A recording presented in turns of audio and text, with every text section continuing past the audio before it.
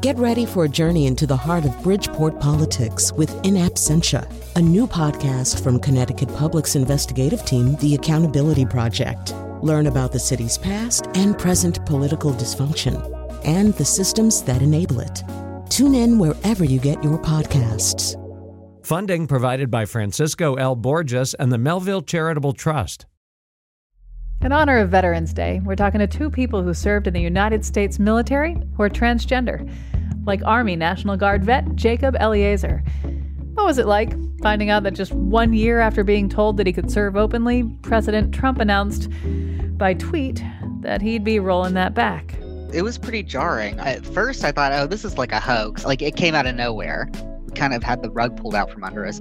Then hear stories of love, loss, lawsuits, and smashing world records from 99-year-old World War II veteran Robina Asti, who died in March. I'm a woman. There's no way could I be accepted as a man. I was officially granted recognition. Me! Not you! Me! I'm Chion Wolf. That's coming up next on Audacious, right after the news.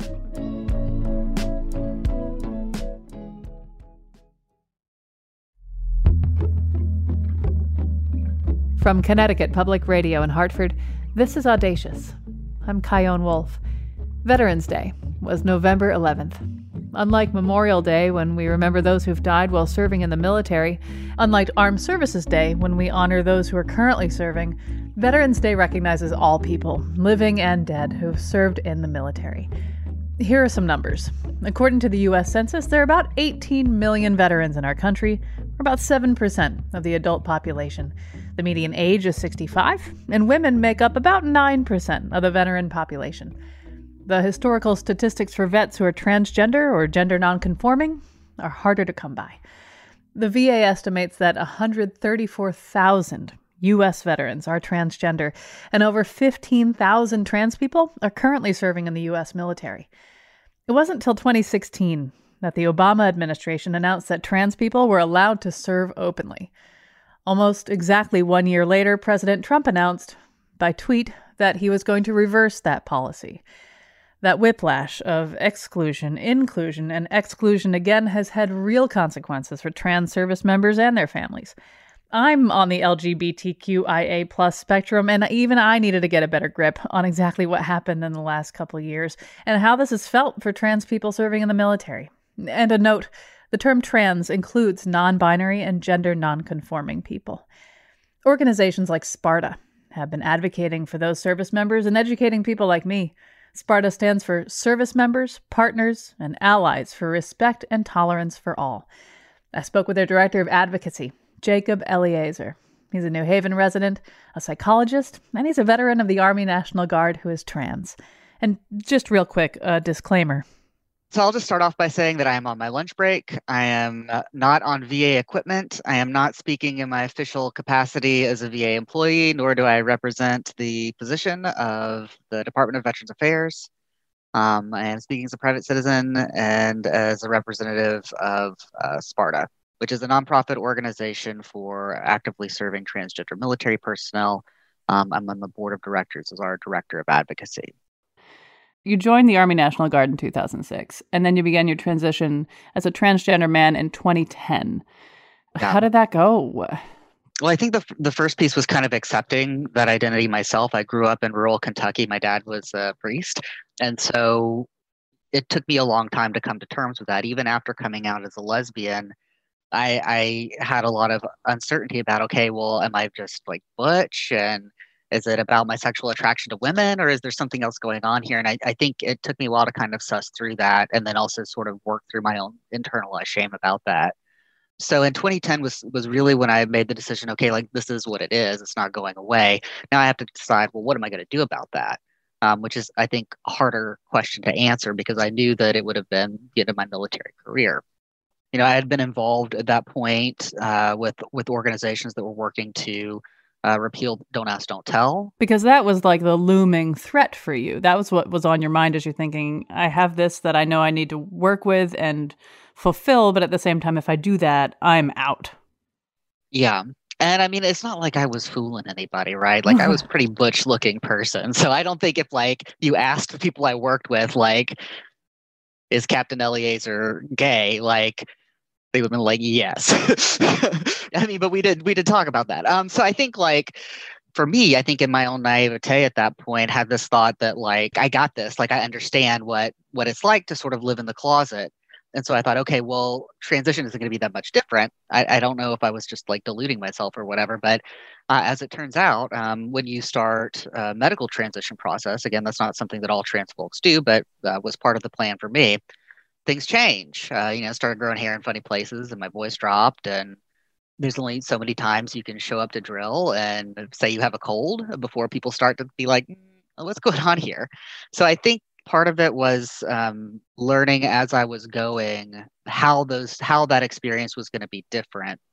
So not just sort of learning that or kind of confronting those situations where, wait, this like being trans is different than what it was like to be a lesbian in the service and having to hide that.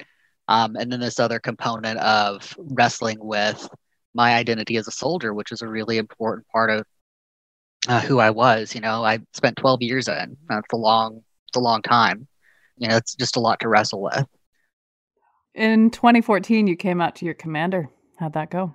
When I first came out to my commander, bless her heart, I don't think she understood that gender identity was different from sexual orientation. Like a lot of folks, she was very supportive. I had a good relationship with her, and she was like, you know what, you're up for promotion. We're going to promote you. We're going to keep you in. Don't worry about it.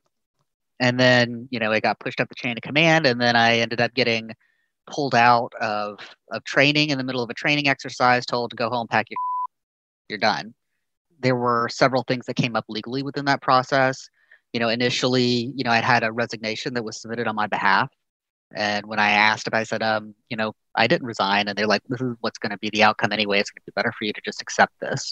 Now, at this point, what's the state of Don't Ask, Don't Tell? Don't Ask, Don't Tell had been repealed. So it was repealed in the end of 2010, and the policy change was actually implemented in 2011. But that didn't protect you. It did not cover trans people. It was specific to sexual orientation. It was enacted by Congress. Policies banning transgender military service were not.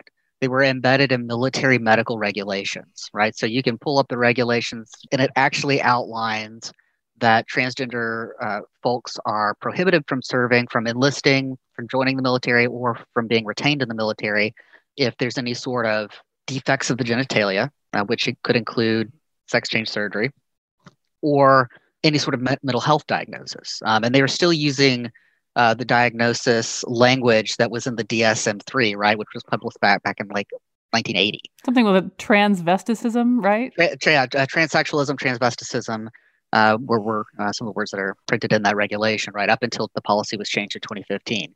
So it was pretty outdated. So I was very lucky in the fact that I was in a very privileged position. One, because I'm highly educated, familiar with the mental health profession. I was a part-time soldier, so while I did have some income, and that was important for me as a grad student, I was going to be able to survive without that income. I didn't have a family who was depending upon me having health insurance. Being a white guy in the Kentucky National Guard probably didn't hurt anything. Being transmasculine, having a binary identity, I think all of these different things really put me in a position where I could push back on this in a way that many of my fellow service members were not in a position to do so. How did it resolve? Eventually, I did get a letter in March of 2015. And that day, I was studying for comprehensive exams. I got a certified letter. The letter, I'm trying to remember the actual language of the letter, but it was like, you remember in like grade school where you like send those notes that are like check yes or no kind of notes? Do you like me? Yeah, it's like this was like check yes, or you're going to get discharged. Would you like to get discharged, or would you like to go to a hearing and get discharged? Was kind of like the options that it gave me. And then 3 hours later, an ALAR Act was published, which is an Army memorandum, like Army policy that suspended all discharges for transgender people, like same day. And then later on that summer, Secretary of Defense Ashton Carter announced that he was going to establish a working group to study with the intent to change the policy to allow trans folks to continue to serve. which was done by the RAND Corporation. They developed a new policy. And then in the summer of 2016, the new open service policy was published. So I got to stay in by the skin of my teeth.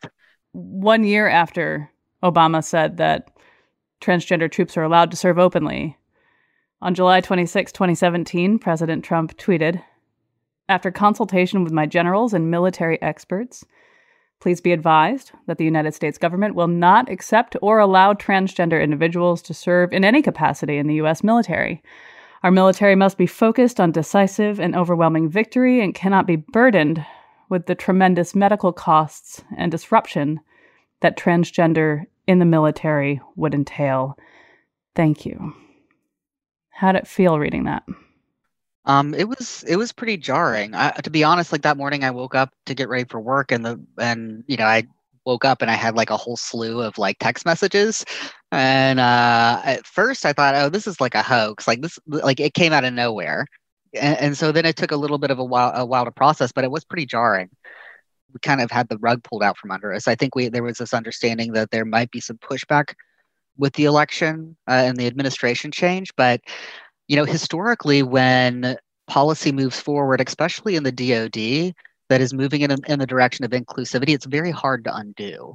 And so I think there was maybe this sense among the community members, among the advocacy community, that because we were able to get this done before there was an administration change, that at least we would be able to hold ground. So the folks who were already in were able to continue serving as of 2016, but in 2017 we were supposed to start seeing enlistments for new people who were trans, and so we saw that policy get kicked down the road, and we were like, okay, maybe there's something going on here, and then those tweets came out. So I think there was a hope there that we were at least going to be able to retain the service members that we've already invested millions of dollars to train. And the thought that maybe we might lose new enlistments or new inductions, but that we would at least be able to kind of allow people who are still in the service to come out and access care. So how do things stand now? Did anything change? Where are we? Yeah, so there were some legal challenges to the policy. Basically, the way that the policy is written now is we have folks who are exempt from the policy and folks who are non-exempt. Exempt persons had to have a diagnosis of gender dysphoria confirmed in their military medical record, no later than April 12th of 2019. So the policy change, DTM 19-004, was published on March the 12th. So those people had 30 days to get a diagnosis in their chart if they wanted to be able to transition. Anybody who got that was able to access medical care, to be out, to get their gender marker changed in their military records, all of that stuff. If it was even an hour, minute after that deadline, no. The way that the administration is threading the needle on this is they're saying that transgender people are still allowed to serve. They just have to serve in their gender assigned at birth. And we're not going to acknowledge their gender identity. So kind of back to where you were before. Yeah. So you can be trans, you just can't be trans. Even folks who were exempt from the policy, who were already serving, have had to face some pretty tremendous barriers in getting access to the care that they should be entitled to anyway by policy. So it's basically a situation where anybody trying to seek access to care is looking at a bit of a fight. What would you say to somebody who says, your sexual orientation, your gender expression, your religion, you all wear the same uniform, shouldn't matter. Do your job as a soldier. What's this got to do with anything? I would say absolutely. When you decide to join the military, and I think if you ask just about any service member, they'll say the same, like, I'm a soldier first. I am a service member first. That doesn't mean that we don't treat people like people. Like, that's kind of a fundamental core component of mission readiness, of unit cohesion, is that the thing that the military likes to say is we are the world's largest meritocracy, right? And it should be about your performance and your ability to do your duty and accomplish the mission, right? And I think a lot of times, as with many issues when it comes to gender identity, is that we get hyper-focused on the medicalization of the transition process, the pathologization of transgender identity, and people want to hyper-focus in on that. And while those are important access to care is important. It's critical. At the end of the day, trans people are people. And so I think a lot of times folks get kind of stuck on that, is like this idea that trans people are somehow asking for something special, when really we're just asking for the same things that everybody else gets, which is your basic medically necessary care. You're a psychologist, and there's a lot of psychologists in the military. How would you say they're doing well overall in terms of serving, especially trans service members? And in what ways can military psychologists be doing better? Yeah, so I don't, I'm not a military psychologist. But what I can say is that I would not want to be on this issue. Because psychologists have to follow, or should be following the APA ethical guidelines. That they have to be maintaining their licensure, which most states require you to be following the ethical code. And that code does say that we don't discriminate against people. But because of the way that the military policies are written, how that gender dysphoria diagnosis is the linchpin of that discriminatory policy, it really places military, medical, and mental health providers in the position of enacting those discriminatory policies. It's not a position I envy. The thing that kind of hurts me is seeing how these policies have really forced my colleagues in the profession into a position where they have to choose between their own careers and doing the right thing. I also fear what that means for mental health providers who are going to be seeing transgender service members after they leave the military service, right? Because now not only are we having a population that's sort of experienced just systemic discrimination in healthcare in general, but a specific population who now has the sort of direct discriminatory act that's been enacted by medical and mental health professionals. So for me, if I have somebody coming to see me that has been through this situation, I'm not only having to work on what already might be a difficult process of building a trusting relationship with this person, but I'm already kind of starting out 5 steps behind because of these past experiences. So I think it's harmful to the profession as a whole. It's harmful to our reputation, and it's directly harmful to these folks who are having to live through this experience. You and I are talking on the day after Election Day, and we still don't know who will be the president of the United States. I wonder what you would like to see. Yeah, so I think the given is that day one, we at least revert back to the 2016 policy. It's something that can be done via executive action immediately. It's also something that has been historically well supported among the Joint Chiefs of Staff and leadership at the highest level in the Pentagon, right? So it's not like, I think that historically when it comes to LGBT rights in the military, there's been a lot of tension between what orders come down from the executive and what folks who are actually running the DoD are aligned on. But one of the things that was really important about the initial policy change is that the Pentagon really was who was leading the charge. So yes, the Obama administration was involved in that and certainly provided a vision for that, but it was actually leadership within DoD itself that was really holding the reins on that policy change. And so I think it's not unreasonable to expect to be able to at least sort of shift us back to that policy change pretty early on in an administration that would be supportive of open service. I think that the things that were left undone is going to be the harder, the trickier issue, right? Like making sure that we're getting enlistments and inductions in place, making sure that we're making space for folks with non-binary identities. Those folks got really left behind in that initial policy change, right? So, even in the most affirming and accepting policy that we've had, you have to check a box, and there really isn't a lot of space for folks in between. We still have some work left to be done in making sure that folks have access to surgical procedures that they need. Right now, the way that active duty folks are able to access those procedures is through an additional fund. So it's not part of the routine coverage. It's something that's additional funds for surgical procedures that require a special exemption.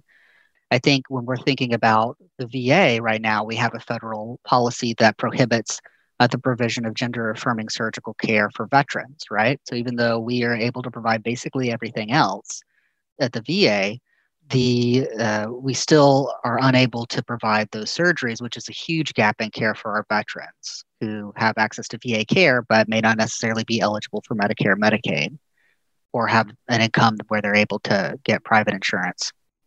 So there's a pretty huge gap in care there for those folks. So those would be the things that I'd like to see as an initial step, as sort of filling in some of those gaps. It's a weird time to ask this question, but are you hopeful? I try to be as optimistic as possible. And genuinely I am. I don't think anybody raises their right hand and decides to serve in the military if they don't genuinely believe in our democracy, in our country. And I think for a lot of trans folks who are serving, that's very true. They really have a firm belief in the American people and in our nation. I'm hopeful. That was Jacob Eliezer, veteran and director of advocacy for SPARTA, which stands for Service Members, Partners, and Allies for Respect and Tolerance for All. When we get back, I have a mental picture of an airplane taking off, and I see the two wheels separating from the ground, and I'm thinking that airplane is flying. And that's what piloting is. Stories about flying, love, loss, and policy changes from a 99-year-old Navy vet who took on the Social Security Administration's denial of survivor benefits for trans spouses and won. I'm Chion Wolf. This is Audacious. Stay with me.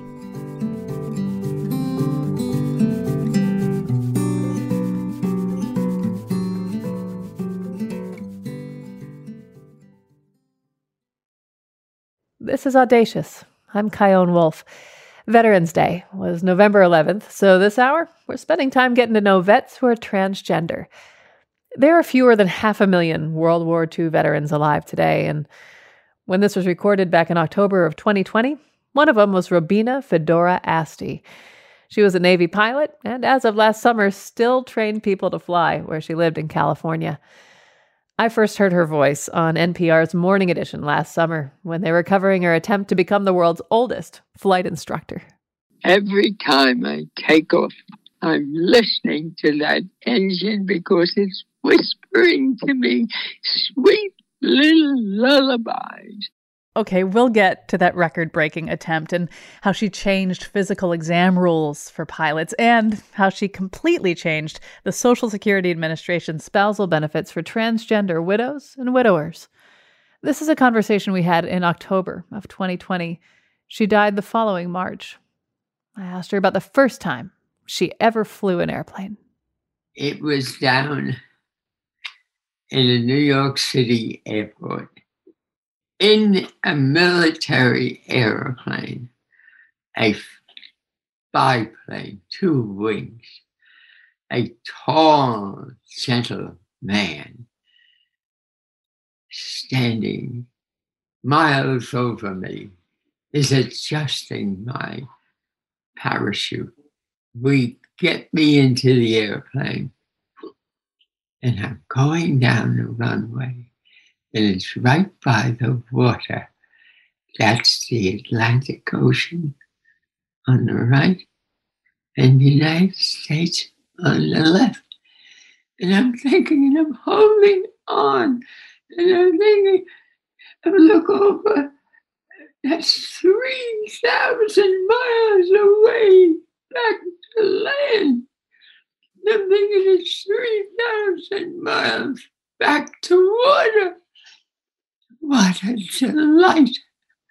What a feeling to be right on the edge of 6,000 mile marker. That was my first flight. Whenever I'm on an airplane, my favorite part is liftoff. Tell me what liftoff feels like for you. Let me give you an example of a liftoff from a place that nobody could be, and that is underneath the airplane. The airplane is taking off. You notice the tail, the nose wheel comes up first, and you hear hear noises and, this is apprehensive kind of thing. It's all mushy and gushy. All of a sudden, the right wheel comes above the ground, a quarter of an inch, and you're watching it coming up. Then your focus is to the other wheel, which is still fat. It's on the ground. It's still going around. Suddenly, it stops and comes up. And there it is. You're airborne. You're totally divorced from the earth. Isn't it a wonderful feeling? Looking at you now, I can't say to you, I'm a pilot. You are not. And I feel terrible that you are not a pilot, because you would make a very nice looking pilot. Thank you, Robina. May I ask why you decided to join the Navy in the first place? When I was 10, I became an amateur radio operator. I was fascinated with things electronic. And it was because of that fact that I became interested in the Navy. The Navy was a big advocate of radio communications. They were doing a lot of things wrong as far as I was concerned. So you could fix it. And I can fix it, indeed. How long were you in the Navy? From 17 to the end of the war. That would be 9 years, I guess. And what made you decide to leave? By then, I wanted to do other great things, like television. To see your picture. Because maybe beyond that, I might be able to smell you, touch you. These are the things that make me continue to live today. I want to live to see you in hand, and I can shake your hand and feel it in my hand. That's why I am healthy, unwealthy, unwise, but happy to live in the know that we're getting there. After you left the Navy, you kept flying, right? You were not only a commercial pilot, but a flight instructor? I got all of the licenses. So you couldn't quit flying? Oh, no, of course not.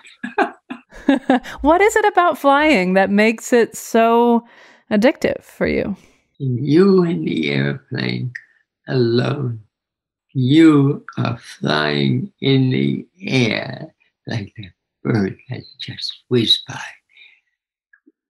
I love it. I can feel the air on the wings. I can feel the wings shaking. That means it's very close to not being able to finish its job. You finished with the Navy. You kept flying. You got married. You'd had 2 children. You had said in interviews that up until a certain point in your life, you didn't question identifying as a man. It wasn't something on your mind. So what changed? I couldn't do enough as a man to keep me wanting to stay as a man. And I could see where women are gloriously way behind.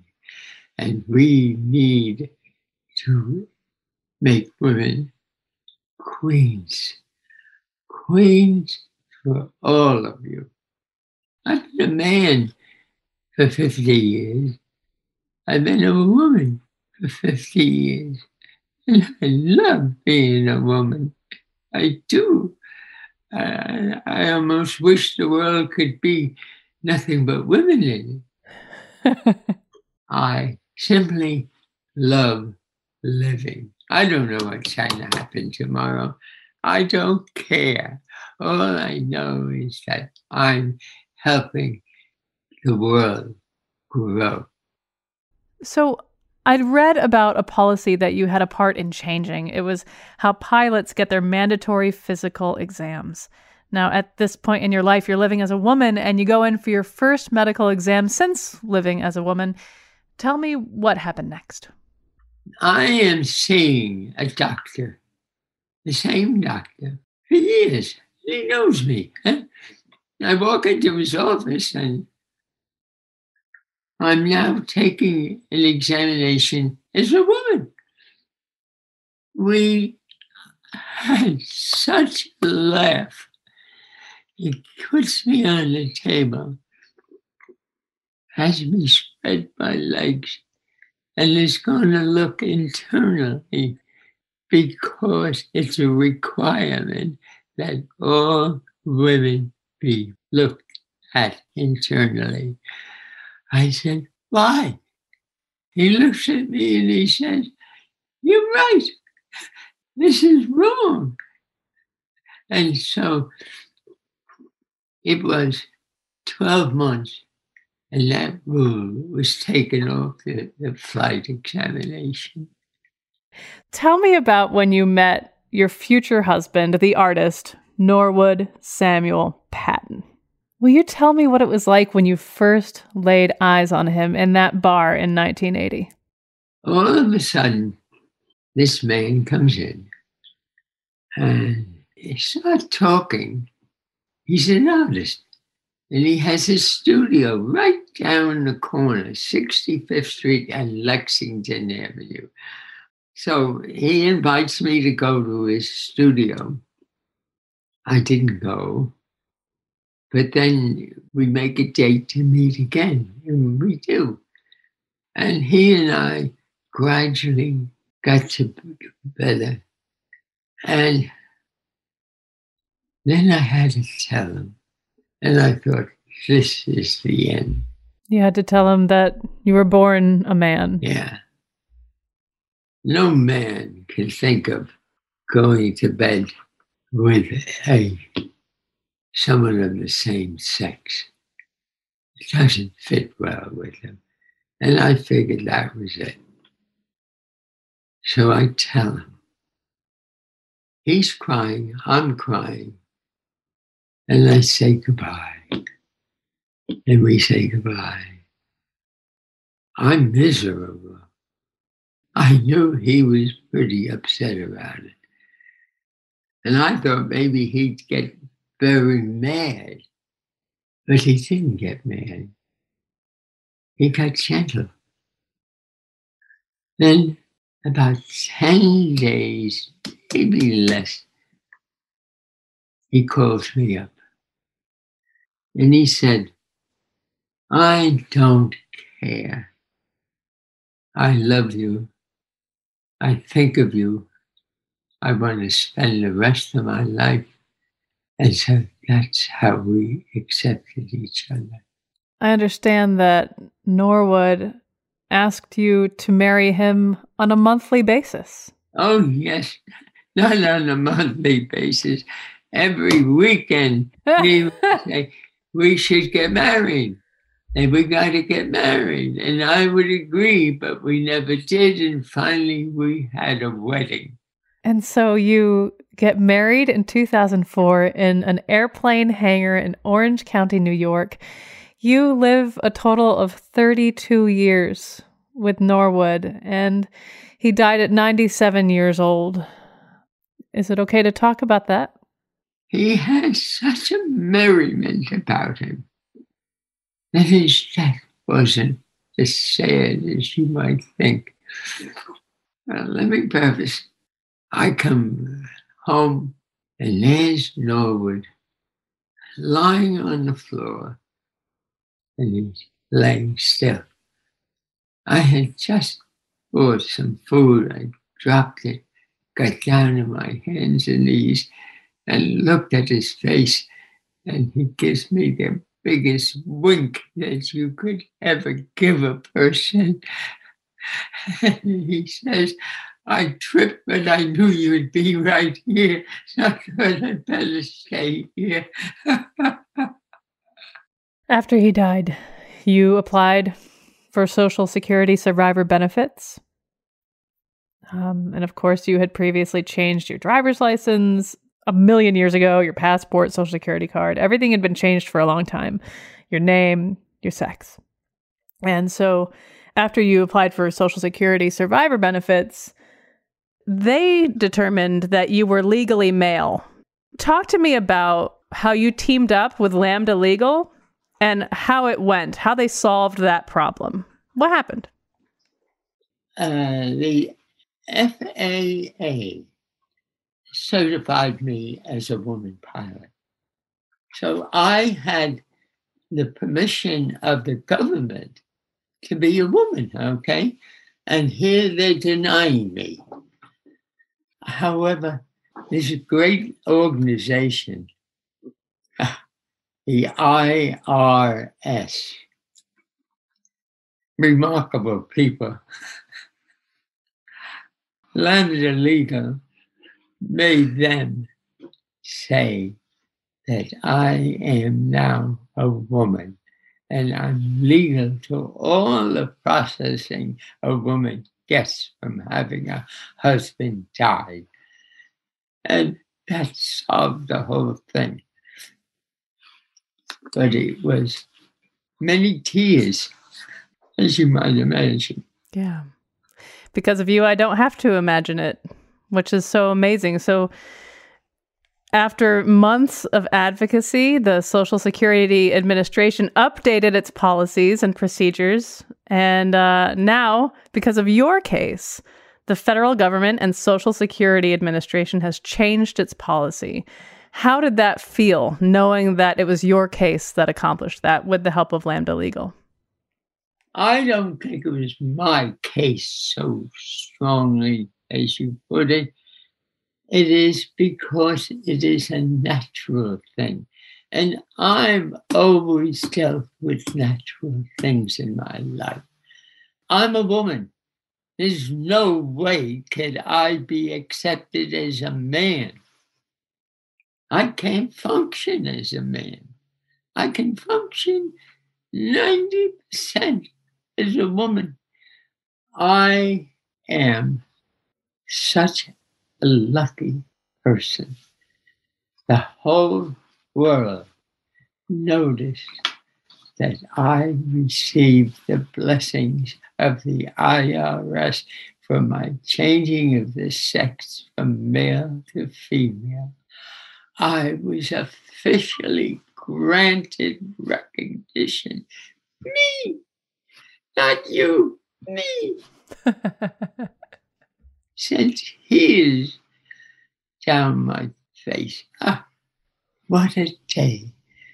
That's what makes me conscious today of visibility. And that was the beginning of a lot of changes that were felt and are still being felt in this country and the world. My name on a piece of paper doesn't mean anything. But in the history of the United States, I helped solve a major problem between male and female. That was World War II veteran Robina Asti. She died back in March. After the break. Here you can go to 1,000 feet with ease and roll around and dive and be in a third dimension. That is a fantastic human nature thing to do. I'm Chion Wolf. This is Audacious. Be right back.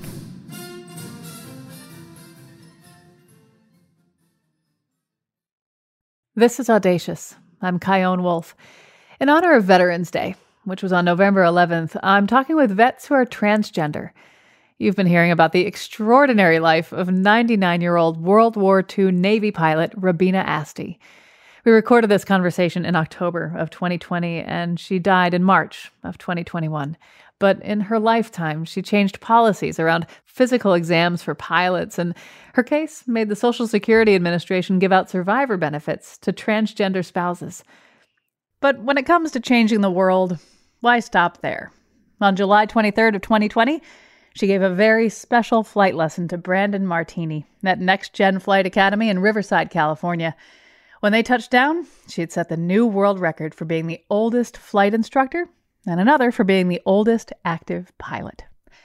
I asked her why she wanted to set those records and how it felt. As a pilot, it really didn't make any difference to me. I still flew with the airplane. Fortunately, my daughter was in the back seat, so she saw it too. And that's what is important to me, that my daughter saw me make the record, and she was delighted, and she is delighted. And at least I did something for the world. And maybe I'll set another record when I'm 120. When you are training people how to fly, like really early in their career as pilots, what are some mistakes that beginner pilots make? They get to think that they're awfully good and they can do the things. Well, I have such little tricks just to show them that they're babes in the woods and get them to understand that they're students and nothing but students. So you humble them? Not really. They're pilots. They shouldn't be humbled. They should be granted that ability to have conquered the air. I have a mental picture of an airplane taking off with a pilot flying. And I see the two wheels separating from the ground, and I'm thinking, that airplane is flying. Great fear. And the reverse of it. First wheel kisses the earth. And then the other wheel, after a few adjustments, kisses the earth. And the plane is grounded. It can't fly anymore. Aren't they great thoughts? And that's what piloting is. Would you say that pilots share a certain character trait? You know, I was saying that you humble them as an instructor, and you're saying, no, they're empowered to fly. So would you say that being a pilot is a certain kind of person? Oh, yes. They are great. Every person who takes off from the ground and comes back and lands on the ground, that is a fantastic human-natured thing to do. I mean, after all, what's the greatest height you ever jumped? 3 feet? Here you can go to 1,000 feet with ease and roll around and dive and crawl up and be in a third dimension. All because you're a human being. You're a human being and a pilot. Congratulations. When I was researching you and reading all these articles about your time in the air, and especially setting this new world record as the world's oldest flight instructor, some of the articles did not mention that you were transgender. I don't care. What does that have to do with it? I'm a pilot. I'm not male. I'm not female. I am a pilot. I fly airplanes. That's all you have to know about me. In your 99 years on the planet Earth, you've been a pilot, you've been a spouse twice, you've been a parent, you've changed physical exam rules for pilots, you've fought for equal treatment for people who are transgender, you've set a world record. And so as you round the corner into your 100th year, you are focused on another goal, and you have been focused on this goal to raise money for your foundation, Cloud Dancers. Tell us about Cloud Dancers. Where did the word come from? Cloud Dancers. World War I pilots. They were a reckless group of people and good adventurers and happy to be playing in an area that very few people even knew existed. In an airplane, they'd be playing games, and the word was the Cloud Dancers. In other words, they were people who played with the clouds. And they had to. Their airplanes couldn't go very high. It's a great thing to be able to spiral in the air with an airplane, to loop back, and to know that you touched the very spot where you started it when you come over from the loop, and the airplane shakes because it's gone through its own tail. Those are delightful things. You Cloud Dancers know what I'm talking about. Clouddancers.org. It really has only one goal, and that is to make the invisible feel visible, to grant wishes to those who know that they are invisible. Your wishes, they are sacred. They belong to you. If we can get people to donate to the Cloud Dancers, we will be able to give wishes, and you might be surprised what would come out of it.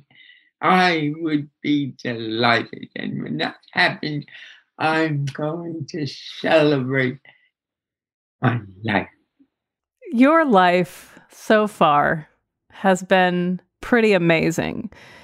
If you were able to go back to your 10-year-old child self and show that child self a snapshot of what your life is like today and all you've done, what do you think you at 10 years old would say about you at 99? You're not doing enough, jerk.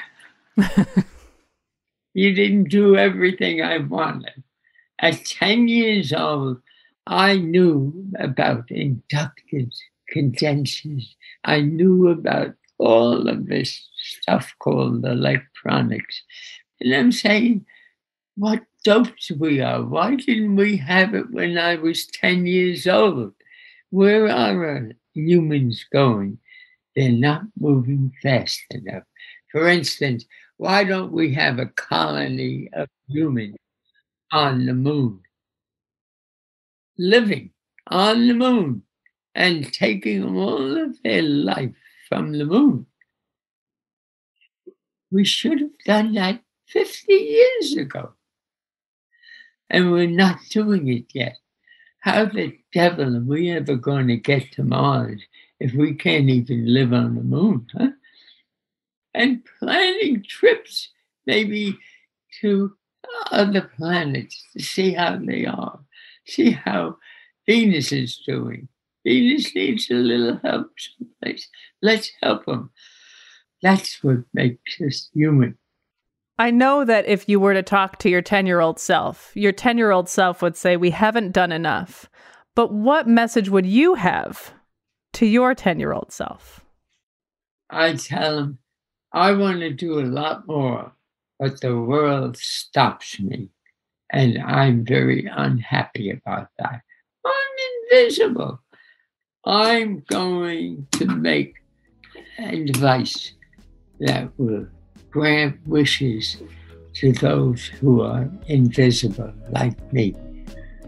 And I hope that's a good marker for my life. Well, Rabina Fedora Asti, thank you so much for talking with me today. I love talking with you. Thank you. think of anything flying in the air as my doing. You can see a documentary on Robina's extraordinary lifetime and see more information on her foundation at clouddancers.org. Audacious is produced by me, Jessica Severin DeMartinez, and Katie Tolarski at Connecticut Public Radio in Hartford. To subscribe and listen back to previous shows about things like antinatalism, what it's like to not be able to feel physical pain, religious signs of the end times, and what it's like to be a world-famous meme, visit ctpublic.org/audacious. Send me your reactions and show ideas on Facebook, Instagram, and Twitter at Chion Wolf. And if you're a veteran, I really want to hear your thoughts on this show. My email is cwolf@ctpublic.org, and online use the hashtag AudaciousPublic. Thanks for listening.